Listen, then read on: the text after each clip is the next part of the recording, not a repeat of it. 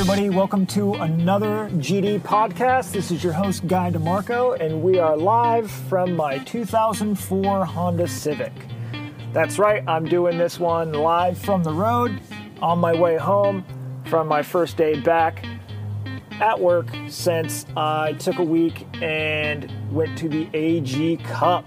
So, strap in, hang on. We're going to do a AG Cup Armageddon Gear recap of how everything shook out during the AG Cup, what people said they liked, what people said they didn't like, what people wish would have happened, what did happen. We're going to give it to you live without spilling the beans on what's to come.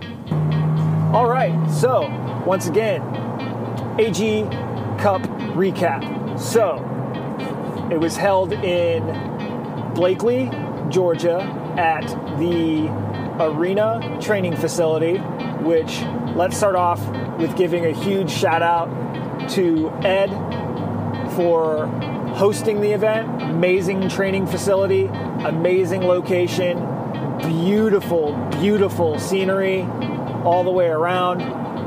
Monday was an absolutely gorgeous day, super beautiful. Sun was out, it was nice and warm. Everything was beautiful. Couldn't ask for a better day. So Mr. Ed, I don't know your last name, I apologize, but Ed, super gracious host, super awesome location. So it was held at Arena Training Facility. I stayed in one of the cabins, probably one of the coolest cabins I've been in. There was literally beds, a table, a shower, and a toilet, and a mini fridge and a microwave, and that was it. Literally all that you need in a cabin. You could even do without the microwave or mini fridge. I understand why they're there, so people like me can eat and heat things up. However, beautiful little cabins, super awesome. If you're going to go down there for training or you're going to go down there for an event, I highly suggest getting one of the cabins. Reasonably priced. I think I paid $100 a night. Now, when you think of that, that might be a little expensive for what I'm getting. However, you're not driving anywhere. You're staying on site. You can bring PB&Js and a cooler of beer, and you'll be all right. You're not having to drive. You're not having to do anything else. I spent money on the hotel, and I spent money on gas. Other than that, I brought everything else I needed. So, really, really cool area. So, if you're looking at going down there for some training or an event, I highly suggest trying to get yourself a cabin. So go ahead and hook yourself up and do that. All right. So Monday morning I get up, didn't get off the way I wanted to, didn't get down and on the road when I wanted to, but such is life. So I ended up getting in. They're about an hour. They are an hour time difference. They're ahead of us by an hour. Not a big deal. So I got there probably 2:30, 3 o'clock in the afternoon, and went and checked in with Christy Hembry, works down there at Armageddon Gear, and I can honestly say she is probably one of the hardest working women that I've seen, to my knowledge. Now, I don't have any behind the scenes information on this, but to my knowledge, anything to do with the AG Cup that wasn't Course of Fire related, she handled. I may be totally off. Feel free to email me, DM me, hit me up on social medias and tell me I'm full of crap. Frankly, I don't care. I know that if it came to taking care of those competitors, making sure Tom had what he needed, Christy was right there handling business. She was amazing. I saw her work when we were at Altus. I saw her work when I was at the AG Cup. That woman right there did not stop working. I say hats off to Christy. I know Tom is the face of the AG Cup, and he's the owner operator, and I totally understand that. But I don't think everybody out there understands how much work Christy Hembry put into this as well. So my hat's off to Tom and Christy for pulling this whole thing off and making such a great event, number one. So I got there, I checked in, I signed all the waivers, signed all the releases, everything that I needed to do. And then literally I turn around and there's, half of the 20 greatest shooters in the country just sitting around, hanging out, shooting the shit, having a good time, talking back and forth. Nick Laufenberg from Vortex was there hanging out as well. Caught up with him, got to talk to all the guys, just kind of moseying around, seeing what was going on. Nobody really knew what was going on. They weren't handing out matchbooks. They weren't handing out any information. Nobody knew what to expect. Nobody knew how things were going to shake out. We just knew that dinner was at 6 and don't miss it, because that's where they're going to have the main shooters brief. So there at Arena, you've got the main building, which is like the training building. It's got their little store, a little weight room for the staff. It's got kind of like a banquet hall, like just an open room. That's where all the check-in and where everybody was kind of hanging out, where they served breakfast in the mornings, coffee, all that fun jazz. But across the parking lot was a bigger building, and that was actually like the dinner hall, tables, couches, the bar. That's where they prepared all the food. That's where we ate dinner. On the back side of that, there's a porch with a giant pond, lots of little fish in there, some bass, some brim, some bluegill, and 2 alligators, which were pretty gnarly. We'll talk about feeding those guys in a little bit, but go over there, hung out there, got some refreshments, got some drinks, had a good time, and then saw Tom. Tom Fuller is the man behind Armageddon Gear and the man behind the AG Cup, and he was rightfully so very busy. He was trying to get everything planned and set up. It's the day before the match. Something was probably needed to get fixed, but you would have never known it because he was walking around cool, calm, collected, making sure things got done. I offered my assistance anything that he needed me to do. I was making sure that I made myself readily available to tackle the small stuff for him in case anything arose. Got to hang out, found where my cabin was at, got with Miss Beth. Once again, my hat's off to Miss Beth and her staff. They fed us Monday, Tuesday, Wednesday. Amazing. They cooked breakfast wraps in the mornings, and they had coffee, and lunch was served up and ready to go. We had chicken sandwiches one day and then burgers the next day, fries and chips, drinks, dinner on I can't remember what dinner was on Monday night, but I know Tuesday night was I think it was grouper and some alligator and chicken and a really nice salad. Just amazing. Everything was amazing. So Miss Beth, if you end up hearing this by chance, super awesome job. You and your staff, super nice, super helpful. Wanted for nothing while I was there. You guys really put on a good show. That was highly unexpected. I did not know meals would be provided. I knew they would be for the shooters, but I didn't know that I would be taken care of as well. So thank you for that. And with that, I lend my help to them as well throughout the weekend. Taking out trash and picking things up and just helping out where I could, because that's what we need to do, is just lend a hand to somebody. Not expecting anything out of it. Just you see the trash needs taken out, take the damn trash out.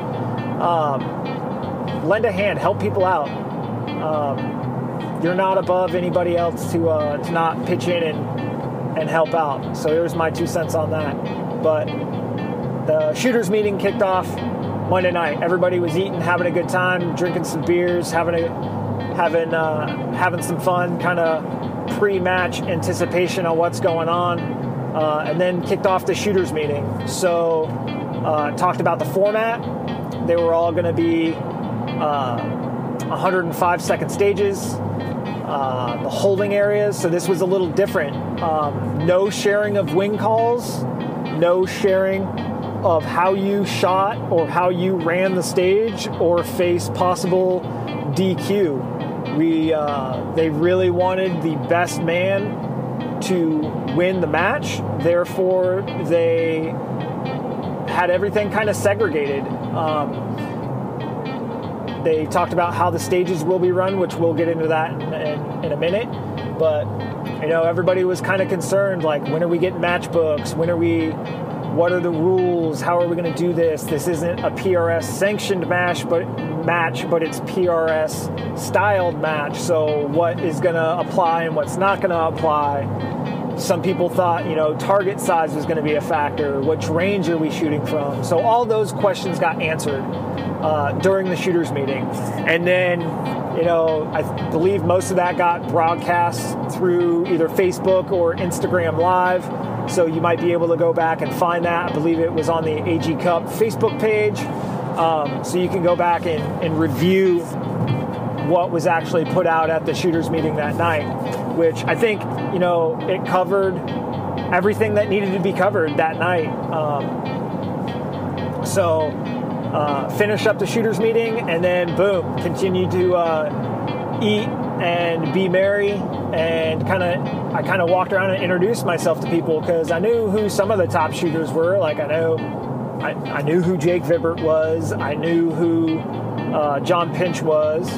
I knew who Brandon Hembry was. I knew who Robert Brantley was, but I didn't know who everybody else was. So I made it a point to really introduce myself and just kind of sit down and BS with some of the other shooters and just kind of feel out who was there and what companies were represented and everything else like that. And then proceeded to drink a bunch of Wind Cheater.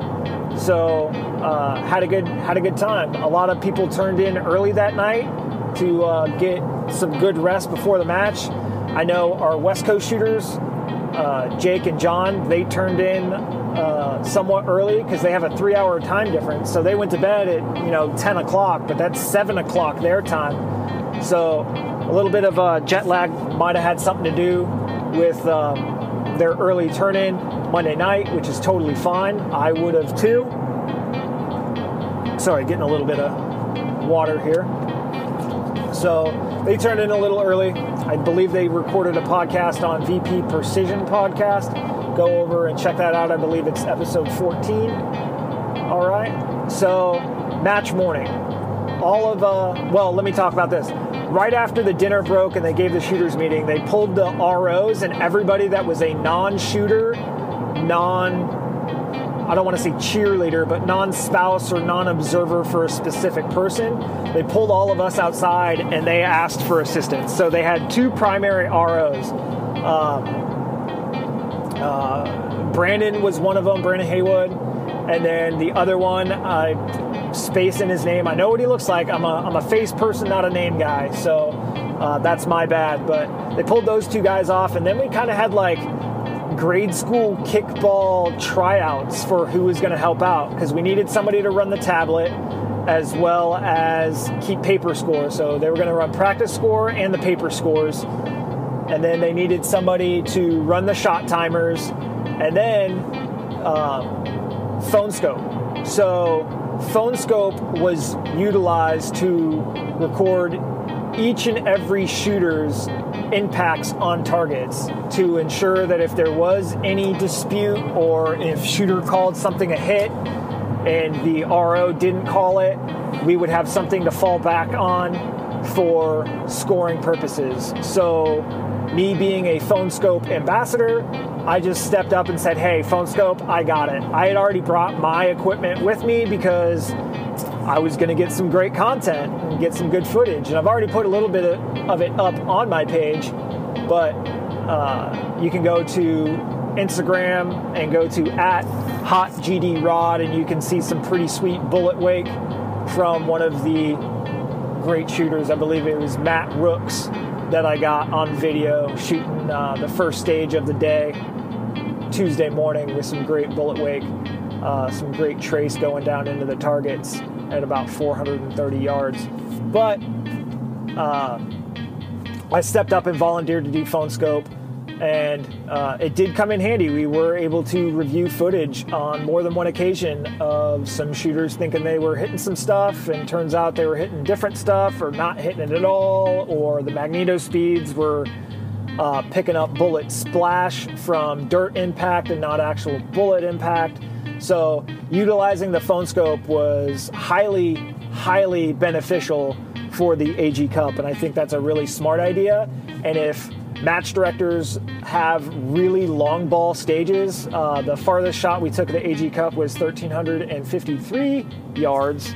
So using a super solid spotter, like a dedicated spotter, and a phone scope may be very beneficial for some of your long-range targets that you're worried about seeing hits on, especially if you don't have like a magneto speed hit indicator. So I volunteered for phone scope, had everything taken control of. I had all of my backup parts, so we were able to nail down and really hammer home the phone scope and make sure that we got all those hits on target on film. So that was super cool. So come match morning, after that meeting, everything, I got picked. I was on Brandon Haywood's RO team along with Phil Cashin and then a couple other gentlemen from another company, which once again slips my mind, but they were two super cool dudes, super funny. Both had plenty of time behind glass, so our team flowed pretty well. We didn't have any hiccups, any issues. Everything was covered down on. Everything was good. Match morning, RO's breakfast was 07. Needed to be on stage at 07:30, and shooters taking shots at 08 to make sure that everything flowed right. We were expecting the weather to get pretty crummy, and it did. So we shot the first stages outside, and by outside, I mean outside of overhead cover, because if you've been to the range there at Arena, you will see that on one range they have pretty much all overhead cover, but two of the stages were not underneath that cover. So we shot those two stages first, and then we bounced up underneath the overhead cover, which was quite beneficial because it started to come down. It started to rain and mist and get real hazy out. So the way the match actually flowed, I really liked. Your ROs stayed in position, right? So we set up, our first stage was stage 9 because of the overhead cover and the rain coming and everything like that. We set up on 9, and the other RO squad set up on stage 10. We took our squad 1, 10 shooters, which they were randomly squatted. They pulled poker chips out of a bag and, they picked a color. That's what team they were on. For the day 1, and then day 2, they switched again. So we set up, we pulled all the shooters in. Nobody was allowed to be on glass yet. And then the lead RO, Brandon, gave them their entire stage brief. What targets, what order, what positions, what gear, all the questions were answered. And then as soon as that was done, they had a 5-minute timer for stage walkthrough. They could set up any gear that they wanted, whether it be get a tripod to a proper height, get their bags, get whatever they wanted. They could not touch any of the props, and they couldn't leave their glass on the stage. So take a look at anything you want, don't touch the props, and then when you're done with your equipment, take it back down the hill. Now the shooters were not allowed to stay at the shooting position and watch other shooters run their stage of fire. They had to go back down to a holding area. So you got your first shooter, he's online, you got nine dudes sitting in a tent. As soon as that shooter is complete with his course of fire, he goes and sits in a separate tent and cannot talk to the shooters that have yet to engage that course of fire or that stage of fire, right? And then we would call the next shooter up. So these guys are sitting there. They're not reading wind. They're not getting dope. They're not asking how they ran a stage, or what do you use, or should I use a tripod, or what worked well. Any of that kind of talk could have led in a match DQ or a stage DQ. I'm not sure how the rules actually worked out on that. I wasn't privy to that. My job was phone scope. But I know that some of the shooters liked it, some didn't, and we'll talk about that towards the end of this. Now,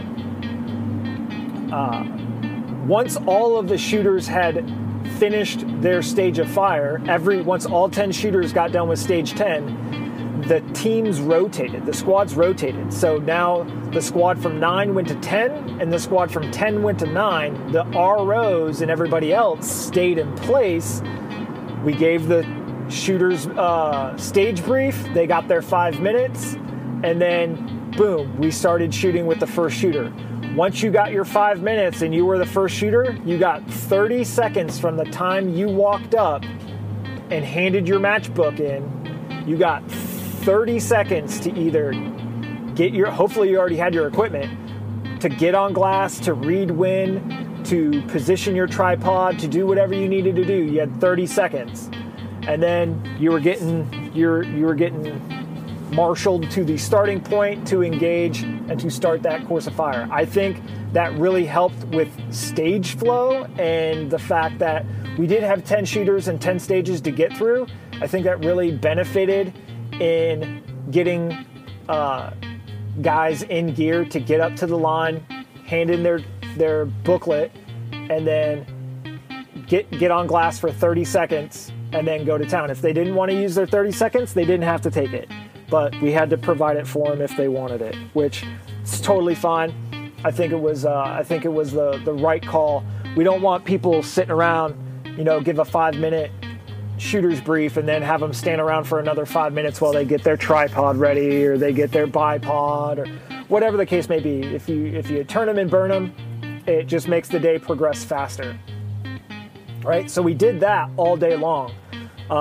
So I only saw half the stages on day one. I ran 5 stages, but I ran 10 teams, if that makes sense, or 10 squad. The same 2 squads, but I ran each one of them on 5 different stages. So I really like that. I thought it was a good idea. I also like the fact that they only received day 1 matchbook on day 1. So when they got their, when the shooters showed up at 7 o'clock for shooters breakfast, 7:30 for shooters breakfast, that's when they got their matchbook. So they didn't get their matchbook the night before to start trying to pre-game or pre-plan how they're going to do stuff or get their dopes or do anything like that. That was all done the morning of. And you could see some competitors that were super, super laid back. I don't think anybody was really laid back first thing in the morning. I think everybody was like, man, what are we about to get into? And I could only relate that feeling to getting ready to go out on mission or getting ready to go go on your first deployment or whatever. You got that little antsiness as you're getting ready to fly into country or something like that. That's about the only thing I could relate it to, because I haven't shot a 2-day match and I haven't competed for $20,000, so I don't know what it's like.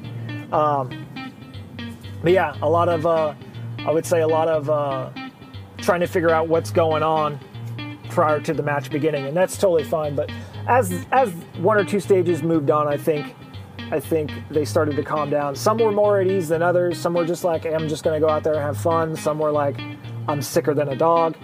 Robert Brantley, he was totally fine Monday afternoon, and then Tuesday morning he looked like death incarnate, like just beat to heck. Really sick, not feeling good, puking, some type of stomach bug that got him. He just put up a post on Facebook today or yesterday saying he's finally feeling a little bit better. So that thing kicked him, and it took him about a week to get over it now.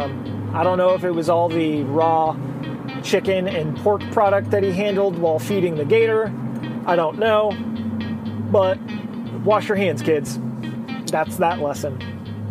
So some shooters were cool, calm, collected. Some other ones were they were serious. They showed up to play. One of those would be Keith Baker, shooting for APA, shooting for Hellblees. He was dead stone serious the whole time. Kind of looked like he wanted to steal your soul, which is totally fine. That's his game face. More power to him. But you know what? He was doing some good stuff. He was putting in work. He was staying on top of his mental focus, his mental game.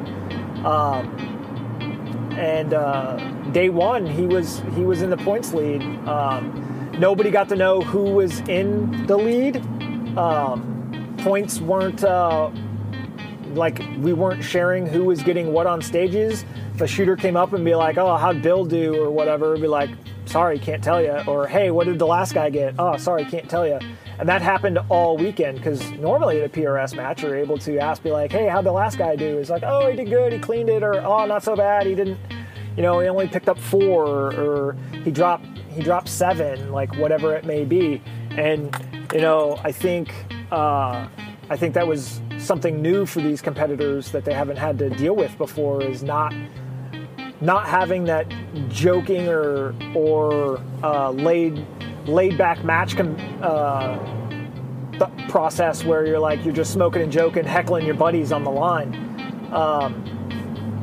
But I think it was an interesting experiment in the shooting sports.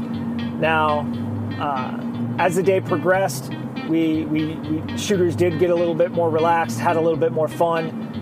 Some abandoned their plan for a match win right out of the gate and were going for stage wins. And I think we saw that by guys shooting extremely fast and not picking up a whole lot of hits. Because, maybe I should have said this at the beginning of the podcast, but the winner of the match gets 20 grand cash. And then for each competitor that wins a stage, they get $1,000. So if you win the whole thing, you get 20 grand. But if you come up with, say, 4 stage wins like Mr. Clay did, you get $4,000. Clay won 4 grand just by shooting the best and the fastest on 4 different stages. So when I say some people abandoned the thought of winning the whole match, that means, hey, I'm not going to shoot for the 20. I'm going to shoot and try and pick up as many stage wins as I can get and try and win some cash. That's what I mean by that. So we saw some of that. We saw some shooters have a really tough time with some of these stages. Some of the weather was not helping. We had some really switchy winds across that field to where it would be blowing maybe 3/10 or 2/10 left in one spot, and then it would push you 4/10 the other direction, 4/10 right. So tricky winds. They're on the Katy Range. That's the name of it, the Katy Range. Some tough winds out on the Katy Range, which that's why they call it shooting and not hitting. But really interesting to see people's thought process on how they're going to attack either the stage or the entire match. Once all of the official stages were complete, we had 2 side stages. Now, these are where we really saw the shooters relax and cut loose. Now, it was amazing. Hold on, you're going to hear an ambulance because there's an ambulance passing me at the moment. I'll try and edit this out, or at least dumb it down. That wasn't too bad. So 2 side stages. One was a plate rack, a Texas Star plate rack. And the fastest person to shoot it won $500. So you get the first guy up there, he burns it down in like 27 seconds. And everybody's like, "Oh man, time to beat. And then somebody does it in 22 seconds. "Oh, time to beat. And then somebody does it in 8.67 seconds. And everybody's like, "Oh man." So what guys were doing would they'd shoot like 3 shots, and if they missed, they just stopped. wasn't even worth it.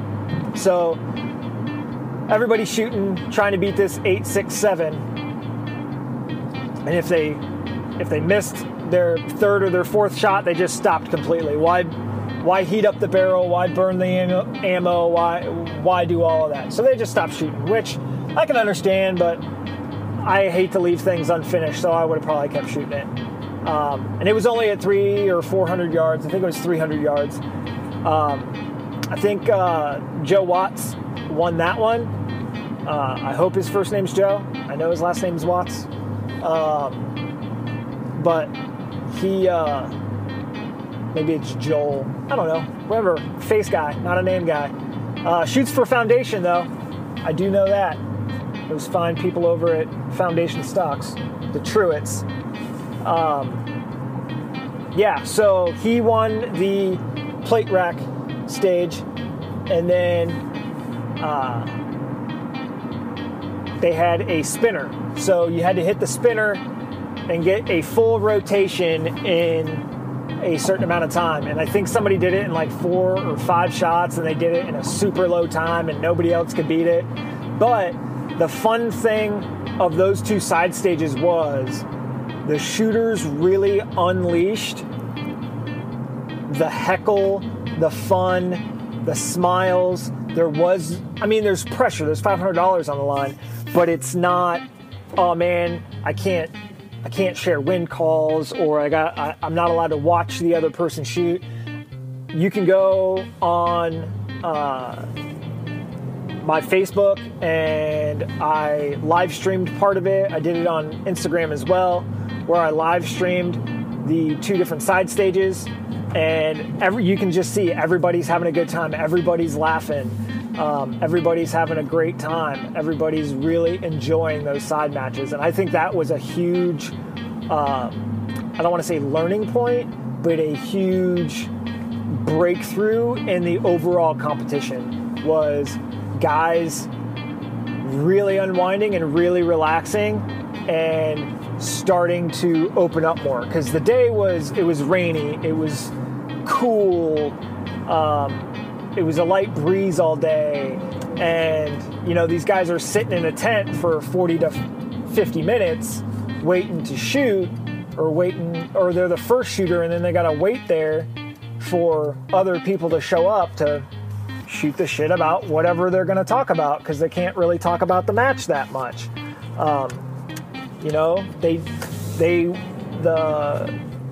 Tom wasn't going to openly share the scores, but if you counted up your score and you told somebody, that was kind of your thing.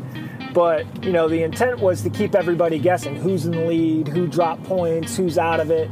That was kind of the intent. And I think it played off, because I think it was pretty low key until the end. Some people didn't count up their score at all.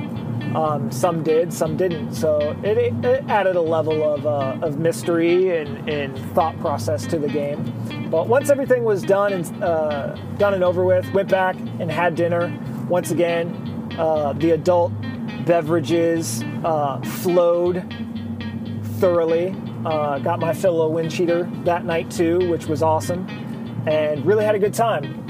For those of you that don't know Jeremy Swanee, of Swanee's Comp Gear, you need to go over there and give him a follow, give him a like.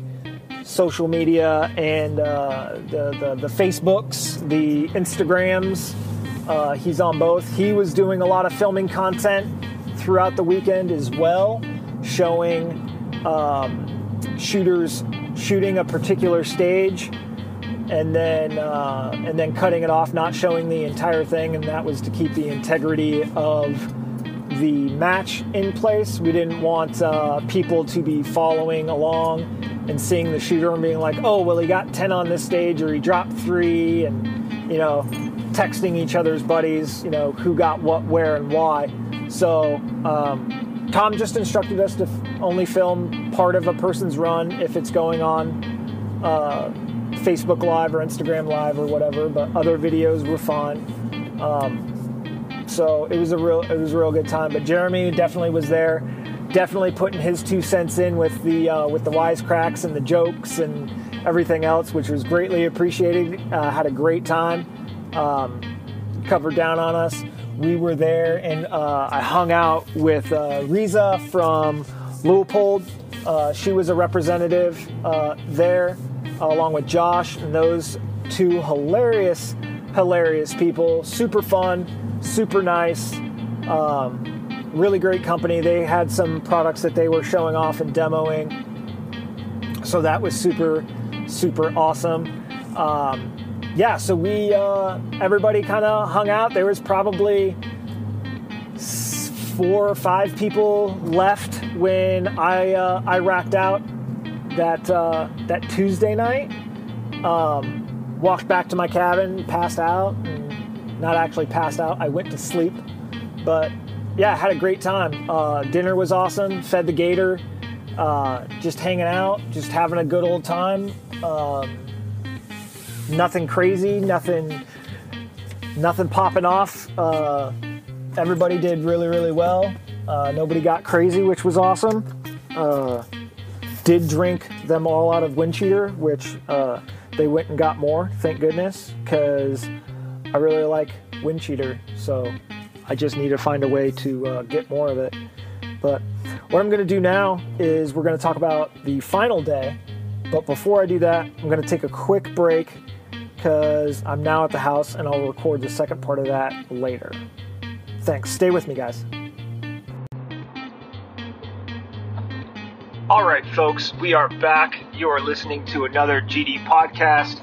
So that quick break that I was supposed to take turned into a day or two because, yeah, hashtag dad life. I don't know. Got busy, didn't have everything I wanted to have prepared for the second part of the recording. But we left off with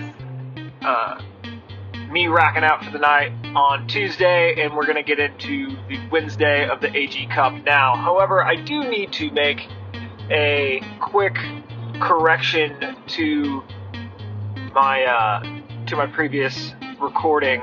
It is not Joe Watts, it's not Joel Watts, it's actually Justin Watts that took third place in the shoot-off. So it's Jake Vibert, then it's Bradley Allen, and then it's Justin Watts for third.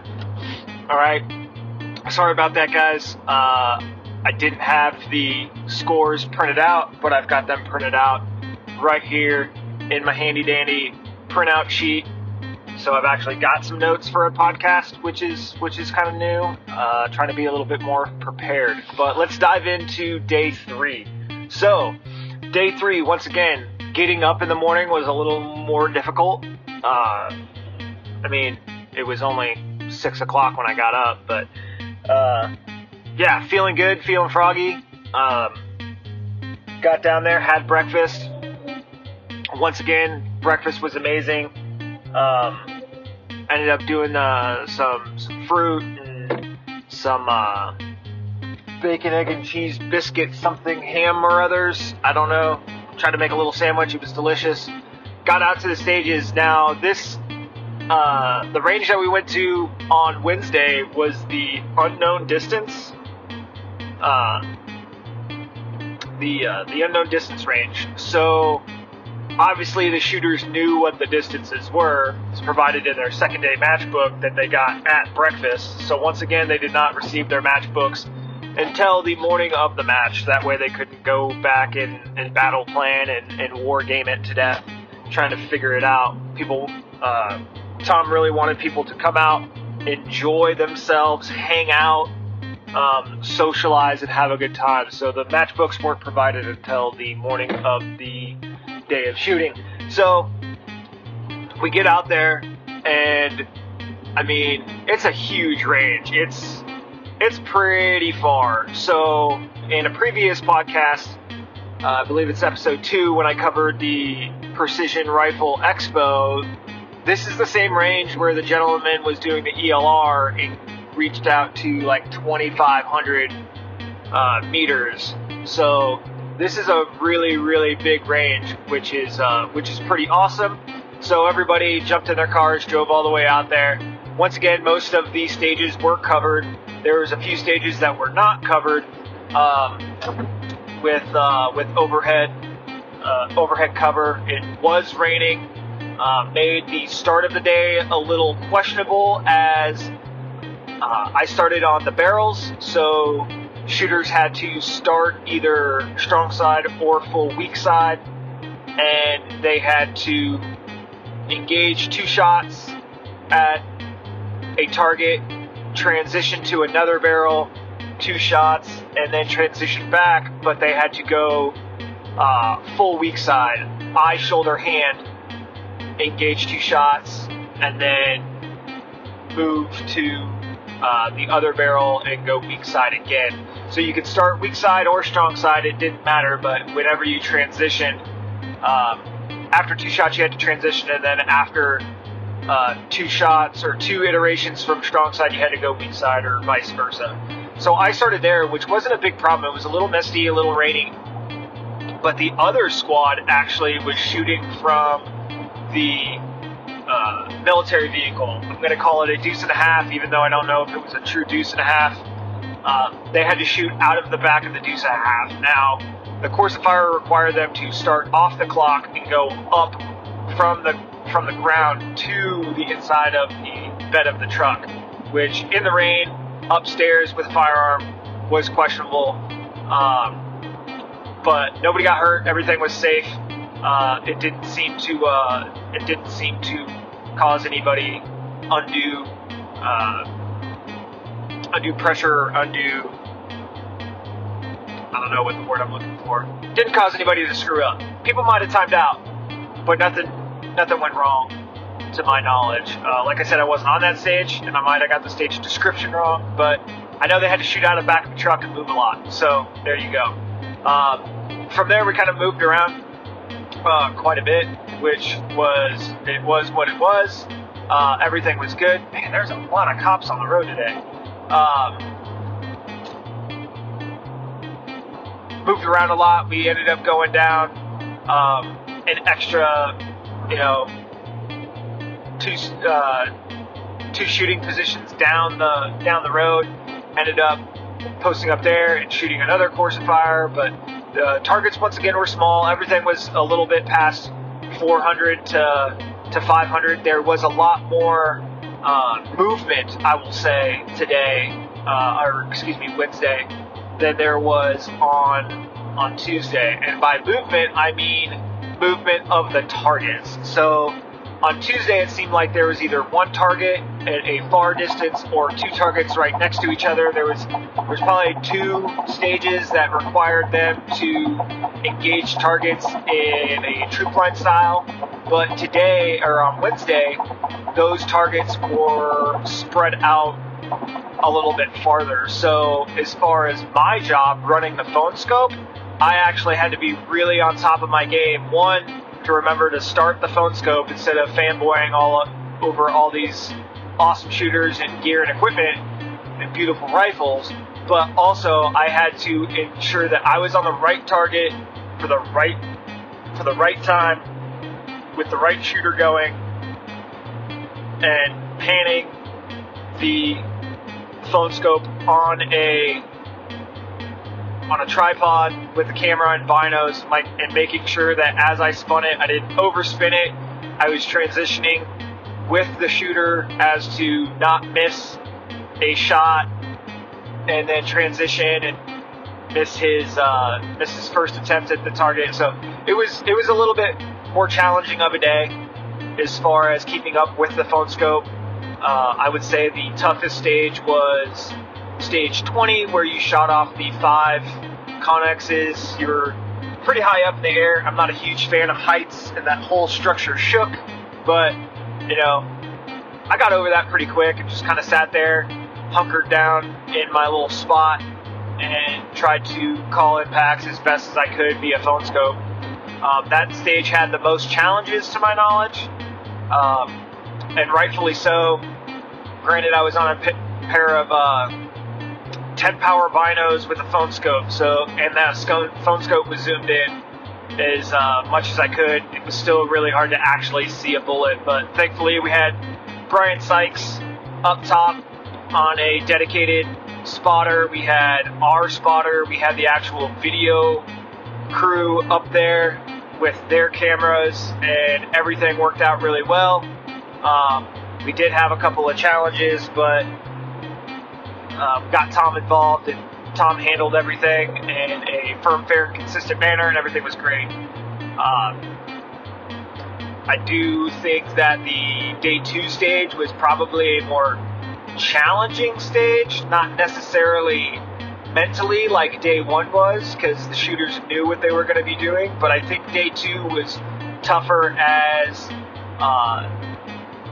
I feel, now I wasn't behind glass and I wasn't a shooter, but I think the targets were a little bit smaller, possibly, and the distances were a little bit farther, and the obstacles were stranger. Like, they shot off a sewing machine, they shot out of a truck, they shot out of a building, they shot off the top of a building, they shot off of a log and then had to transition into either prone or supported prone, like off a bench, or modified prone off a bench. So very, very interesting, very, very unique courses of fire. I am definitely going to hijack some of those for my NRL 22 matches, keeping them family friendly as always. However, there's definitely some stuff that we can do to, really challenge our shooters out there, and I think they're going to enjoy it as well. But as the day progressed, people, I think, were counting their scores a little bit more. They were trying to see, hey, am I in the lead? Am I not in the lead? What's going on? Which, totally fine. I wouldn't knock them for trying to figure out where they're placing within the match. So comes down to the very end, we get done with our very last shooter, everything's good to go, and the very last shooters ended up being on the top of that tower that I spoke of a few minutes ago. So take some 40-foot sea lane containers and then stack them. I don't know if it's 3 high or 5 high. I just know it's pretty dang tall, and they've got some wooden stairs that go up the back side of it all the way to the top, and then it's got a overhang cover on top. It's got a deck and a rail, so you can actually engage and shoot off of the top of this structure. Now, we shot all the way out to 1,353 yards, if I remember correctly, and you had your time limit to do it in, 10 shots, and obviously distance definitely played a factor, the wind played a factor, the rain did play a factor because we got rained on so hard that we actually had to call it because we couldn't see the targets to actually call impacts or not because it was coming down so hard. So we paused X real quick, let the rain die down. We were able to see the targets. We called the shooters back up.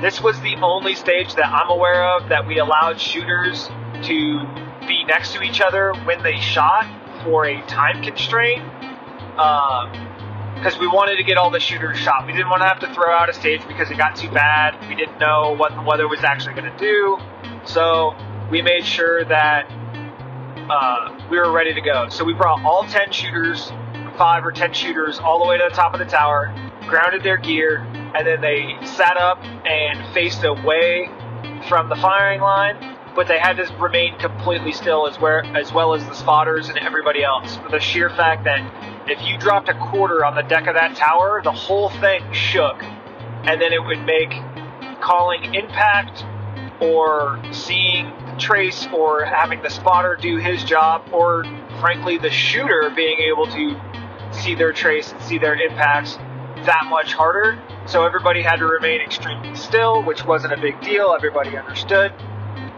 And then go ahead and once that person shot, they sat up, turned around, or just stayed in the prone. It didn't matter at that point. And then the next shooter got on glass. They got their 30 seconds to refamiliarize with targets, and then they went ahead and engaged targets thusly. Now, I got to give some mad love to Derek Love, for he is the champion of the long range. He went 10 for 10 on that stage, cleaned it all the way out to 1,353 yards.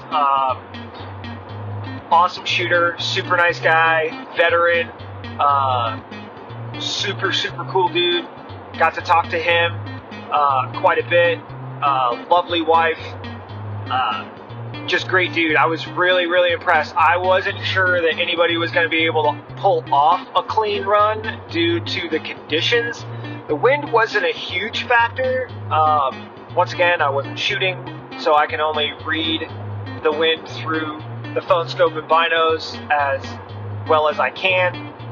But it seemed like a pretty steady 3 to 5 gusting to 7. Pretty steady across that whole unknown distance range. It was a little switchy at 1 or 2 points, but he was able to read that wind properly and get all 10 hits. So he won that stage because he was the only one to do it. So he got 10 impacts. So he won the $1,000 for the stage win, which was awesome, and everything was good there. So finally, we're done with all of our shooters.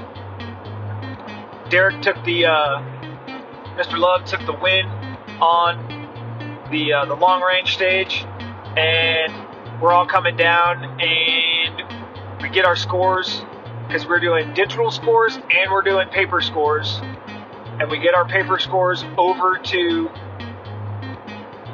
Tom to try and do a hasty hey, who actually won this thing, and turns out we got a tie for second. Now, for a tie, we were under the impression that they were going to have to go off of the par times for how much time they actually took for each stage, because their time was actually tabulated and kept for the entire match. So you shoot stage 1, you clean it for 10 and do it in 100 seconds, and then shooter 2 steps up, cleans it with 10 impacts and does it in 99 seconds. Well, shooter 2 is the winner of that stage because he did it with the most hits and the fastest time. So that's how the whole match played out. So for our tiebreaker, they decided to do a shoot-off between Justin Watts and Bradley Allen, and I was still coming down and trying to get gear organized, so I was unable to view the tiebreaker. I do know that Bradley Allen was victorious, so he was the second place winner, and Justin took third. Now, I will say, super proud of Justin. Solid shooter, really good dude. Once again, U.S. veteran. Super appreciative of his service after talking with him on Tuesday night. Super down-to-earth dude. Really good guy. Now, what's interesting is, according to Justin, Tuesday, the day one of the competition, was the worst he has ever shot in a competition for a day one finish. He said that he did the worst he's ever shot in his shooting career on day one. So for him to battle back and pick up all those spots and then tie for second and finish third, I'm just gonna tip my hat to that and say that's some real mental focus. That's some staying on top of your game. That's battling through. That's doing what needs to be done. And to top it all off, it's pouring down rain. Everything's covered in mud. Everybody's dirty, and he's doing it in a pair of shorts and some Yo Dude shoes. So they remind me of house slippers, if you can picture that. So just go to Yo Dude, or they're Hey Dudes. Hey Dude shoes, and give those a Google and take a look at them. Shot the entire second day of the match in those shoes. So that's hilarious, and congrats to him for battling back and really burning it down on day 2 to finish in 3rd. So we finally kind of figure out who got 2nd. Everybody kind of knows who got 1st. Like, everybody's kind of tabulated the score. There's some looks, some head nods, and like, yeah, I'm pretty sure I got this, or like, no, I'm way blown out. But it was super cool. So throughout the day, Jeremy was hanging around doing some Instagram live, some Facebook live shots, and then Jeremy disappeared. He vanished. I couldn't find him. I loaned him my battery pack because his phone was literally on 1%, so I hooked him up with the lifeblood of the iPhone, got him some power, and he was able to continue documenting this match for you guys, which is super awesome. But then he disappeared, like, took off, couldn't find him. So I was like, all right, cool.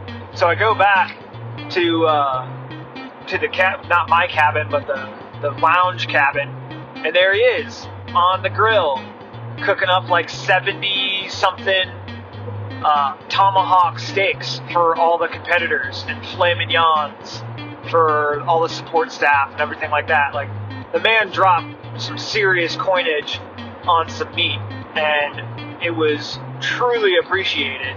I didn't get a tomahawk, which is totally okay, because those are for competitors. And I will just say I ate a few, possibly 3 fillets. I ate 2 at dinner, and then I got hungry later in the night, pulled one out of the oven where they were keeping them, and had another one because they were delicious. Perfect medium rare on those. I don't know what the sauce or juice or whatever they were calling it that he was putting on top of the steaks for flavor. It was like a roux special sauce that, you know, nobody knew. It's like an Anjou sauce that, you know, you get with a French dip or something like that. But apparently it tasted way better, and it did. I don't know what it's called, but I just know that it is delicious. But Jeremy, thank you so much for cooking all of that food, all of that delicious meat. I know the competitors said that was probably the best steak they've ever had. Same with the support staff. Those fillets were amazing. Miss Beth came in with all those sides again and just made it a really awesome meal for the competitors to enjoy their, I'm going to call it, even if you came in 20th place, it was still a victory because you were invited to the inaugural AG Cup and you got to burn it down with 20 of the best competitors in the country and have a good time. Well, hopefully you had a good time doing it. So it was super awesome. Jeremy, thank you for cooking all of the food. Thank you to all the sponsors that chipped in and provided meals for the duration of the match. So yeah, super awesome. Now, let's get to the grand poobah, the announcement of the winners. So they had a stage, and you can go on the AG Cup Facebook page, and you can see all the pictures and the videos and all that fun jazz. They started off with the stage winners. First off, they thanked all the sponsors, which, once again, thank you, all of you sponsors: Foundation Stocks, Leupold, MPA, Manners, Impact Actions, Clay's Cartridges, everybody, Altus, Phone Scope, everybody, you guys really stepped up and made Tom's brainchild come to life, and I had an amazing time getting to take part in that, and it was truly amazing. So thank you guys for supporting the community once again by being a sponsor to the event. So they did all of the stage wins, and they started off with, you know, who the sponsor was. If the sponsor came up, like the gentleman from Hoppies, he came up, presented a check, or I believe it was another rep from Hoppies came up and presented a check to the Hoppies stage winner. And then some people had to stick around because they won 1, 2, or 4 stages. They just burned it down and took home $4,000. And then they did the second or the third, second, and first place trophies. Once again, Justin Watts took third, Bradley Allen took second, and then Mr. Jake Vibert took first. Now, they literally Christy handed a stack of $20,000 cash, cold hard cash, stuck it in the cup and handed it off to Jake as the winner of the inaugural AG Cup. And I mean, he earned it. He took his time. He ensured that he pulled good shots, and sure enough, he came out with the victory, which was awesome for him. Definitely made the trip worth it. So congratulations to Jake, and I just, super awesome to witness. Super humble guy, super great shooter, hard earned, well deserved match victory for him. Fireworks, libations. They had a band there. The band was awesome. So that's pretty much it. I don't want to say everybody took off for the hills directly after the match, but I mean, some people had to. They had connecting flights. Some people were leaving out of Atlanta, so they've got to drive from the match to Atlanta. Find a hotel, rack out, go, get up in the morning and fly back to wherever home is. I know, for example, Jake had to get back because he was hosting his own 2-day PRS match. I think it's the Blue Ridge match that weekend. So he's flying out Thursday morning to get back Thursday night to be doing his match, probably range day Friday, shoot Saturday and Sunday. And he wasn't shooting the match, he was the match director. So we all know, the strain and effort that goes into one of these matches. Can you imagine shooting a match a day prior to hosting your own match? That's craziness. So the fact that he was able to do that is amazing. So everybody hung out for a little while at least. Some people did end up going to bed. I think, once again, I was one of the top 5 or 6 people left at the end of the night. Band finally stopped playing at midnight. We helped pack them up because it was raining. We grabbed one of the giant canopies and put it over the awning there for they could load all of their equipment up without getting rained on, and then went from there. So super interesting night. Everybody had a lot of fun. Hugs and high fives all around. Met a lot of great people. Justin Watts, amazing dude. Mr. Love, amazing dude. Bradley Allen, battled through serious stomach bug. One competitor did need to leave. He got some super unfortunate news that a family member was not doing well. Therefore, he just packed his crap up and hightailed it to Atlanta to try and catch a flight back home. And absolutely nothing wrong with that. I think any one of us would have done the exact same thing. So, super unfortunate, the situation, and we're all thinking about you, buddy. And for some odd reason you hear this podcast and you need anything, hit me up. I'll try and do anything I can for you. But super good match. Oh boy, we're all right. what happens when you record a podcast while you're driving. People cut you off.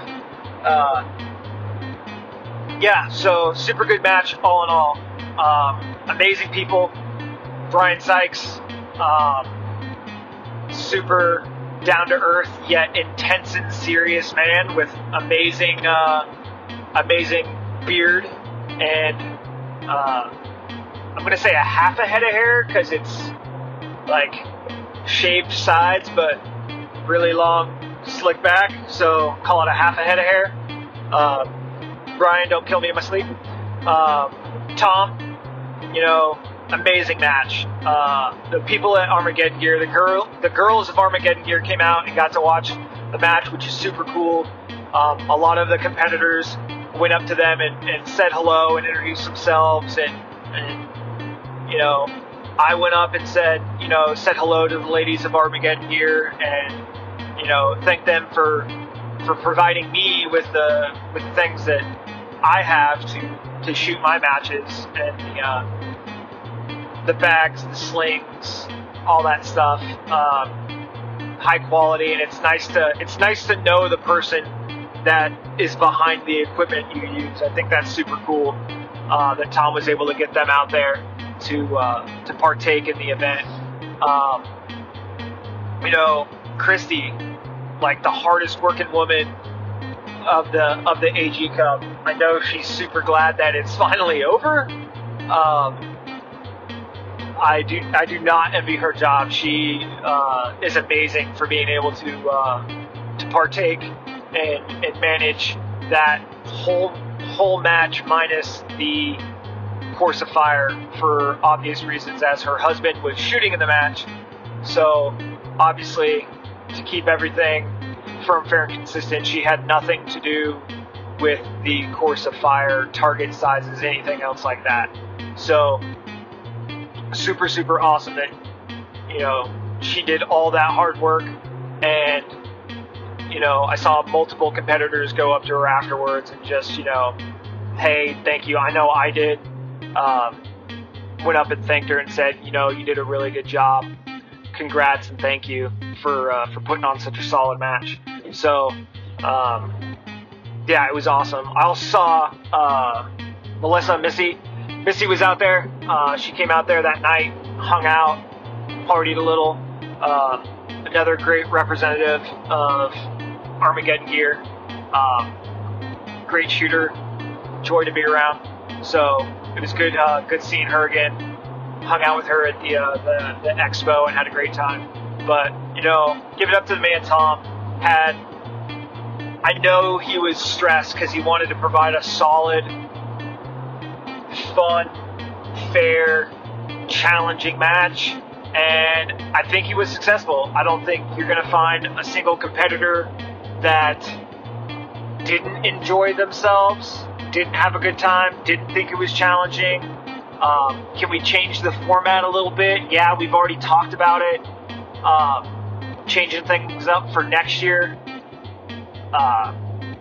Inviting more people or having a way to compete to get to the cup. All those details are still in the wind between Tom and Shannon Kay and everybody else. But I call it a win. It's probably one of the most interesting matches that I've seen. Just a great time overall. So once again, that's my take on the AG Cup. I had a super good time attending the match, working the match, being able to represent PhoneScope,